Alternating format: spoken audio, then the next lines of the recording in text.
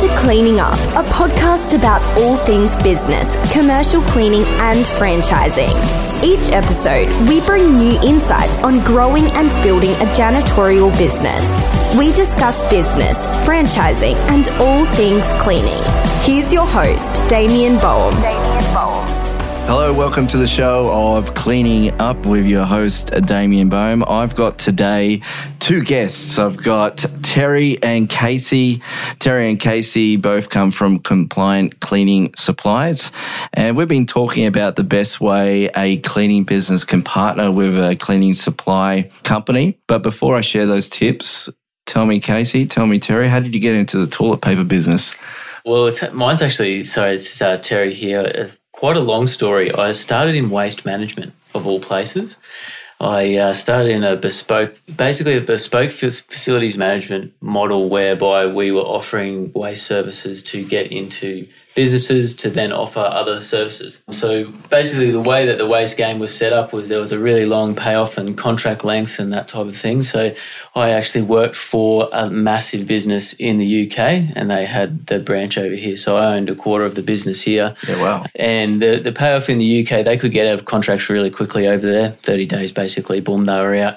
We couldn't here. So we had sometimes 1 to 2 to 3 year waits for these contracts to get out. So whilst I had a bit of sweat equity in there, it just got too long. So we started looking at ways to increase the cash flow, and cleaning was one of those things. Garden maintenance was another one, but cleaning is sort of how I got into this industry here. So we started with that. We started looking at buying businesses and bolting them on to what we were already doing. From there, we found a really good business in periodic work, so pressure cleaning, abseil cleaning, carpet cleaning, that type of thing. And we put a contract on half of that, and I went and ran that business. They created the GM role there, and I went and tidied that business up. So in the process of doing that, I sold out of the bespoke facilities management company, which still runs today. And I essentially sort of fell into the cleaning industry, I guess you would say.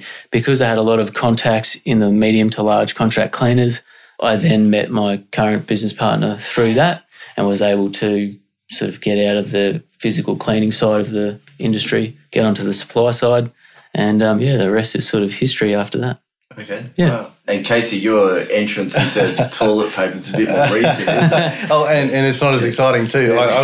I was in transport previously for 8 years, and because I got a bit stale for sort of my enthusiasm level, so I looked for a sales role, a sales director role more specifically, and came across one at a humble cleaning company and took that on. And that's where I met Terry. He was a supplier of that particular company, and I sort of learned a lot. And one thing I learned more than anything was just how interesting cleaning is. And you don't realise how interesting it is until you're in it, until you're living and breathing it every single day. And an opportunity presented itself, like often things do in life. And Terry offered me a position with the other side of the desk, as it were, and I took it on, and it's just been a fun ride. And I'm really enjoying the cleaning industry and now the supply industry. And that's haven't been all that long, not as long as Terry, but I think I'll be in it for a very long time. Yeah, cool. Very good. It kind of makes sense, obviously. Cleaning companies need to have someone to supply them with chemicals, and often cleaning companies are the go-to people for toilet paper and consumables for a lot of their clients. If I was a cleaning company looking for a supplier, what really should I be looking for? Like, if I want a supplier who's really going to support me to build my business and grow my business, what should a good supplier have? I think there's three main points that I think that we really need to do in the current market, and two of them are quite quick. So knowledge. Actually knowing what will work on a surface, that type of thing, what will work in a certain situation. So knowledge is a big one. Service is massive. We invest quite a lot into having our own vans, personally delivering product to sites and that type of thing.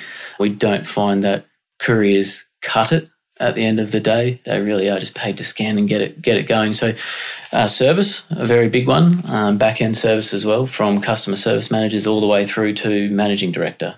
There needs to be service and knowledge. The big one that I focus on, and Casey's really focusing on now, is time margin. So looking at what it takes a company to, how much time margin it takes their area managers to order products and what that value is actually to the business of their turnover. So if it's, say, 2 to 4% of their turnover, but they're actually spending 10% of their time on it, they're giving away time margin. And often a business not even recognising that as a cost. Absolutely. Yeah. No, they're not. And it just falls on an area manager or a site manager of large sites to do it. Just suck it up, get it done. Please, get the stuff to site. Doesn't matter how you manage that, and could be email spreadsheets, and there's just information everywhere. And we're literally trying to just give that time margin back so that the cleaning outcomes and the business outcomes for our partners is a lot better. I was going to say, I definitely think that a cliche saying is stop being reactive and start being proactive. And I think that that's a really good attribute to find in a partner with any business. Instead of having a partner that just sits on the fence and waits for something to go wrong and then deals with the issue, having a partner that can actually be proactive and say, well, here's some ideas, here's a new innovation that we've come across. Do you think this would help or implement in your business and actually save you time, money, whatever it is? And so being a proactive partner rather than a reactive partner, I think is a crucial attribute. Okay, great. So if I was a cleaning business and I really wanted to, say, push consumable supplies, toilet paper, paper towels, what would your recommendation be to me as, owning a cleaning business to introduce clients who may not ask for it straight up, because some, as we know, do straight away and others don't.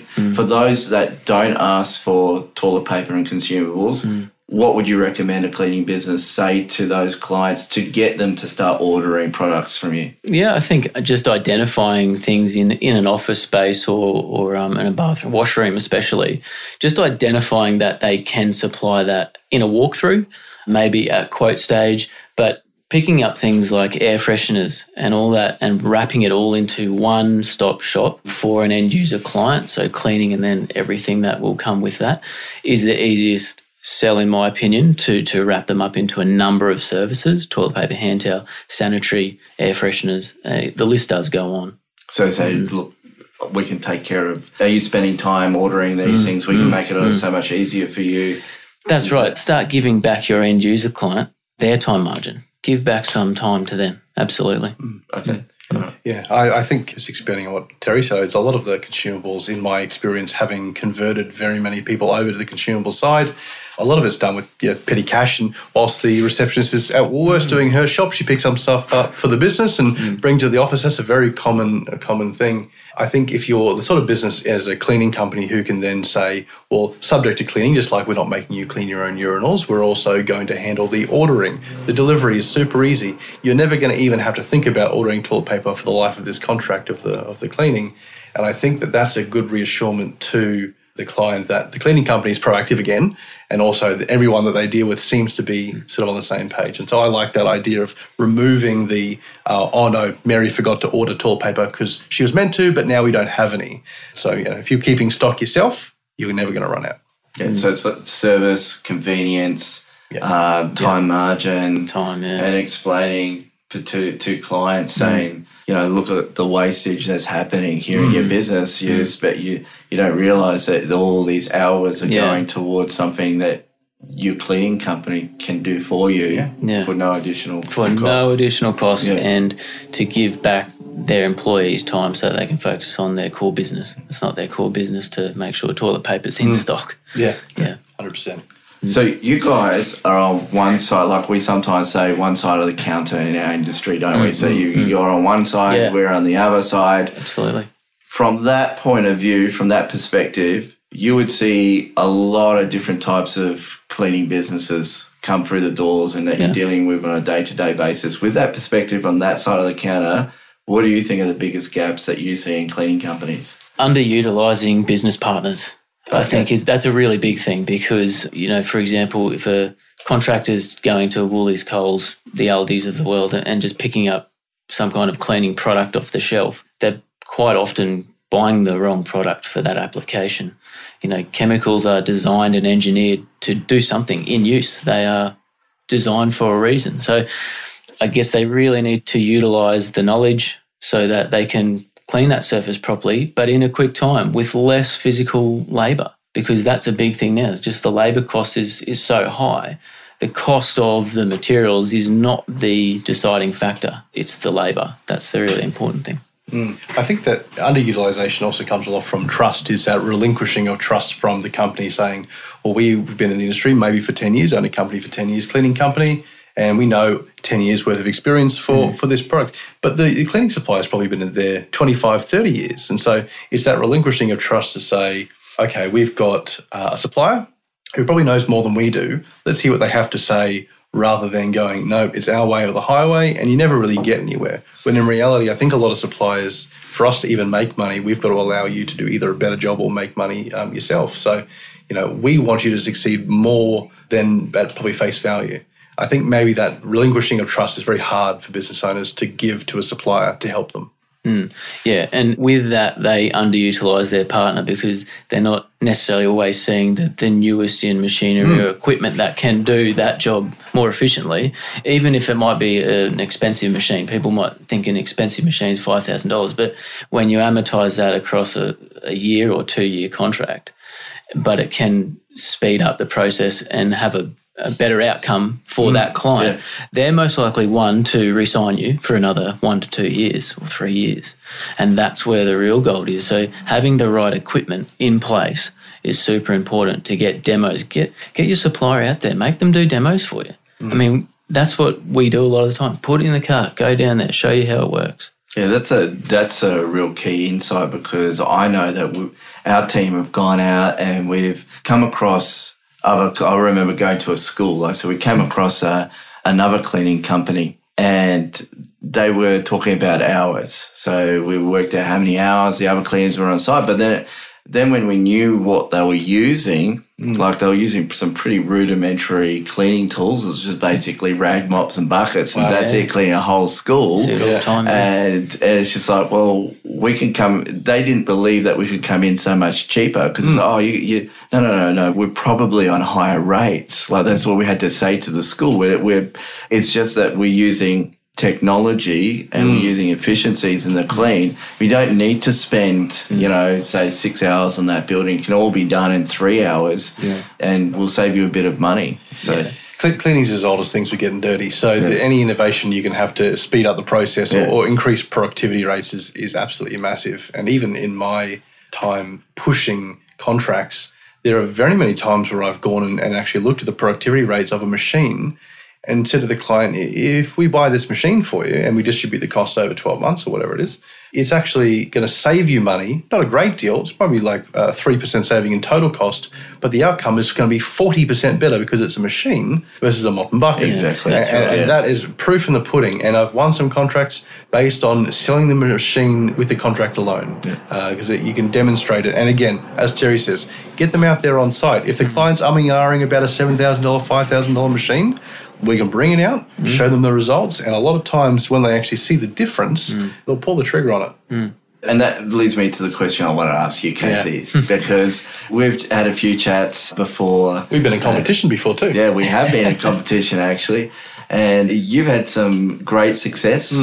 We've been going actually for one. We went for the same we didn't even know until later on. Did not even know. It's going for the same business. Yep. I won that, by the way. Hey, look, I'm not going to go to civics, but it wasn't by much. But you still won. When he's winning, fair play to you. Yeah. But you had some incredible success, not just from that role, but also in previous roles as a BDM. Yeah. So tell me, can you share with the audience some of your secrets, like how you were able to bring so much business? I could speak about this for 5 hours. I mean, you speak to please don't. Any sales trainer, you sit them down, you aren't leaving for 3 days, right? So I'll give you the top 3, okay?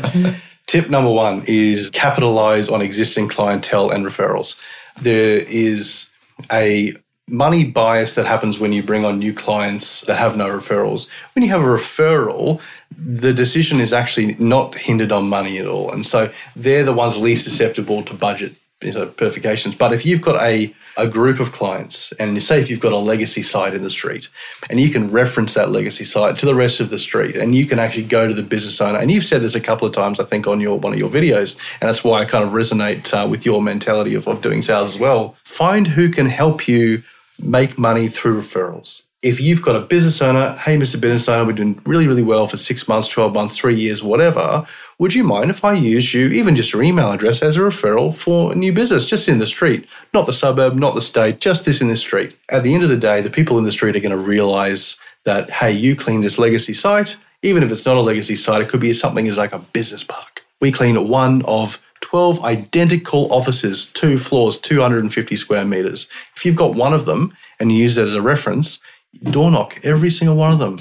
And if they're doing a good job, hey, go see Bill. He says it's perfectly fine if you just go knock on his door and say, hey, how are the cleaning crew going? I've won so much business just from that referral network that it's such a small thing, but I think a lot of people are scared because maybe they don't trust their results. If you trust your results and you've got that referral network, you're going to sort of get that, pick up the residual, right? Yeah. It's like in manufacturing your own referrals, isn't it? 100%. Yeah. And if the business park example is great because if they're identical buildings, the chances of you being able to go and give them a quote that's exactly the same price as the one that you've actually got without having to step foot in the door is very powerful. And that works very easily. Hey, if you've got 2 minutes, I can give you a quote. Actually, I already know your specs because the other one's identical.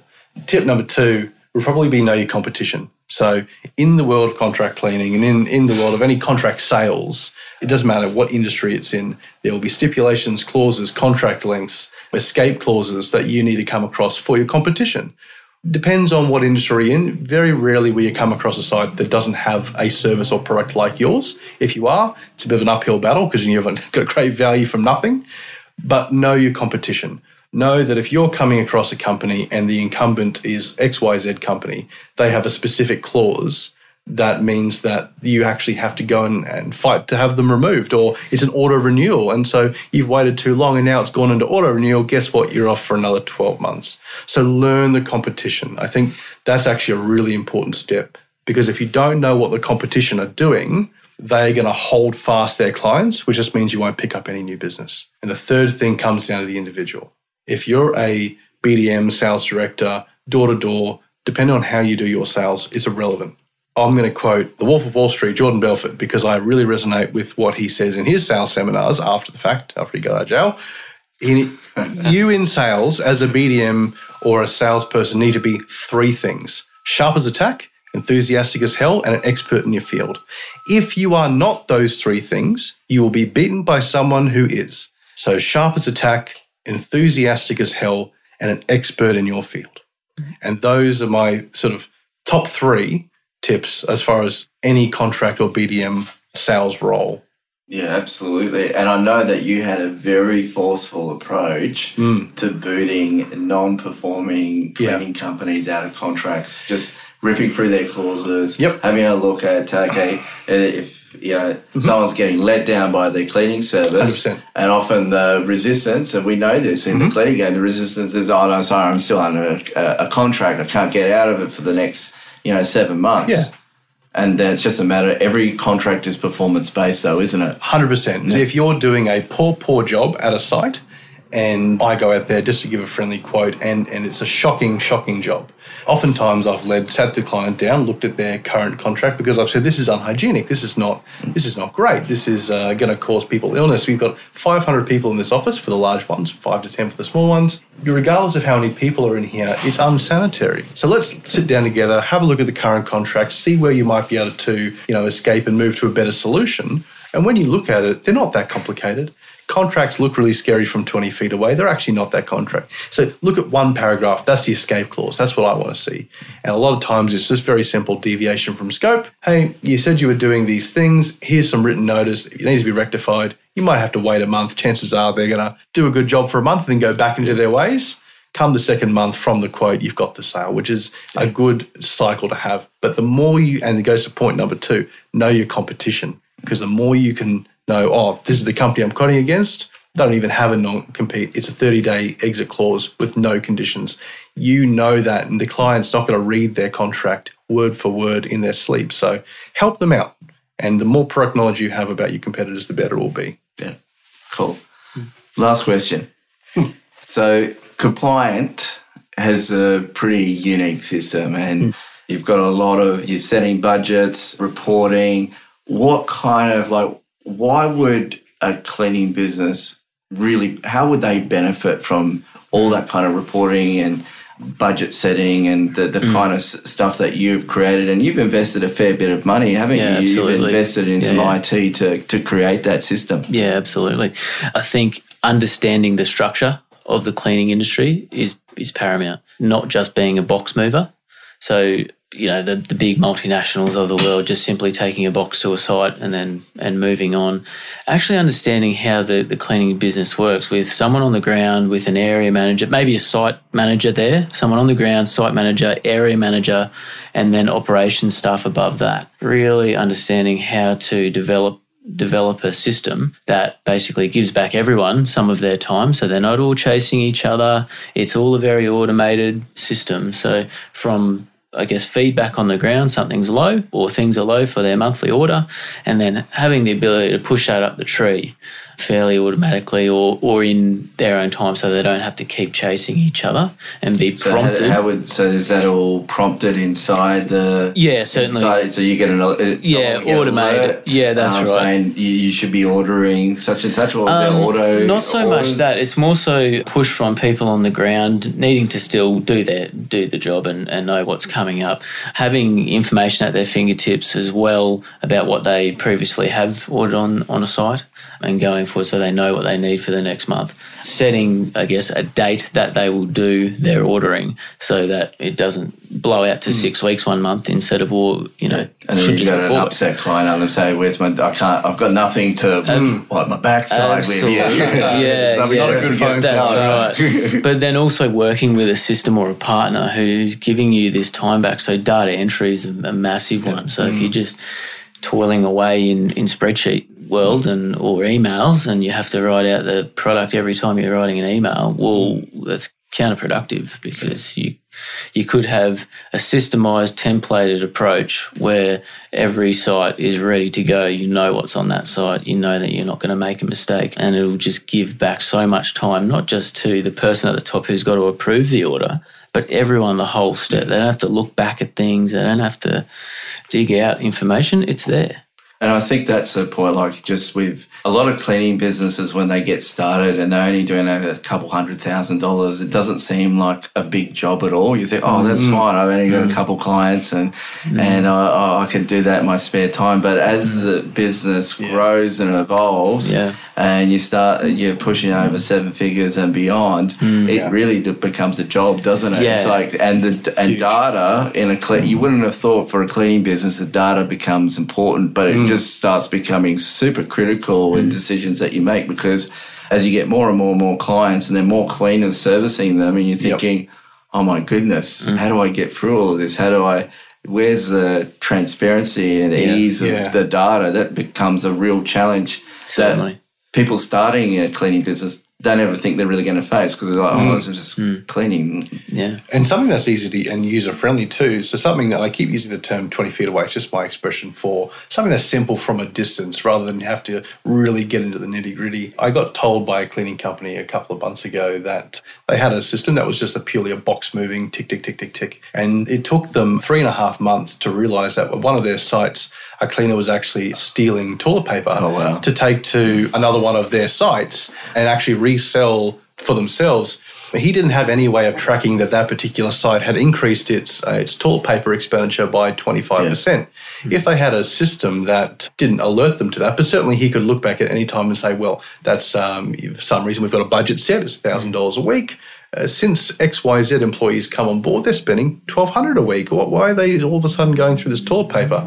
And having a system like that, it would really have helped this client to actually go, this coincides completely with when this employee came on board. Yeah. And it took him 4 months of, this poor client unfortunately was bearing the brunt of it because they were the one paying for it. So having a system that creates transparency in even the most minute areas, that if you want to sit down and drill down to who's using more toilet paper than last week, that's good to have the option, but also something that you can blow up and look at from 20 feet away and go, I've got a snapshot. Yeah, that's a really good point. Go ahead, Derek. Just a really good point. It's not just about front end. It's not just about front end usability that we need, a simple system that can be complex and can be used easily. It's about the back end as well. It's really about giving data and automated data so that it doesn't fall on, the supplier's shoulders to produce a report.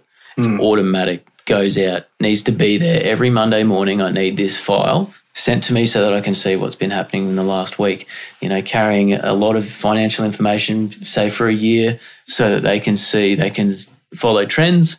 They can see at what times they spend more on toilet paper, more on maybe a periodic chemical, and you really drill down into equipment, toilet paper, consumables, that type of thing for clients. Yeah, that's good. I mean, all I was going to say before, sorry, Terry, to interrupt you, is that is a great way to sell to an end user client, like that transparency. So if you're talking to a facility manager for a larger building in particular, you can say, look, with our supply partner, we'll help you track and monitor this and there'll be alerts, because no doubt that's a concern they have as well, is that, what happens if there are staff inside my building? It's not just the cleaners, but with staff, and they're actually paying for it rather than people going to the supermarket as they should be, or other alternatives, but at least buying it, not staff stealing the stuff. So that's a really good point that Casey and both you talked about, that transparency of the data and the monitoring and the alerts.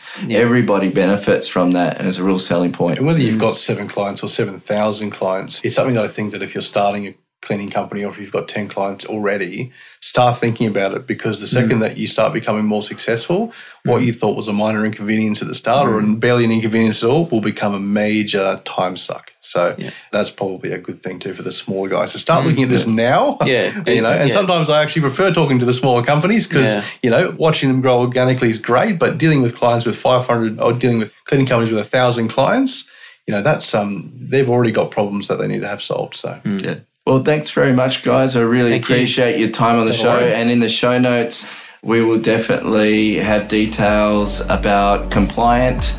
But thanks again. Thanks, Casey. Thanks, Terry. I really appreciate your time. Cheers, mate. Thanks. Thank you for listening to the Cleaning Up Podcast. Thank you. Thank you.